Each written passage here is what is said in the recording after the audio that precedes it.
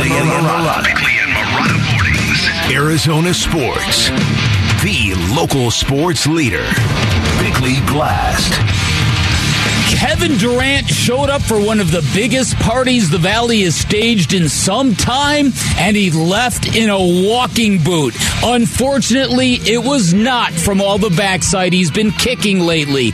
Durant's grand debut stalled out when he rolled an ankle in pregame warm-ups. He has been a Sun for a month and still hasn't played his first game at Footprint Center, and last night was possibly the worst 31-point blowout victory the Valley has ever experienced. I mean, if you would have seen the excitement before the game, outside the arena, on the streets, people in Suns gear, people in costumes, people with their hair painted purple, and then you think about the money spent on 2 games against the Thunder for Durant's anticipated debut in the Valley.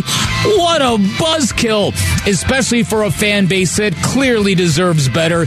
Everything about the arrival of KD seemed to be the reverse of what we felt last night. He seemed to be the playoff proofing this organization so badly needed. He seemed to represent the end of all our collective misfortune. Some people even said he was Kevin sent to a region that has never won an NBA title. And now this, here's the good news. It might be nothing. And if it takes some time for Durant to return, the Suns are in a good spot in the standings, and they've shown the ability to hit the ground running with their newest superstar. But after last night, who's willing to bank on good news in Phoenix, Arizona?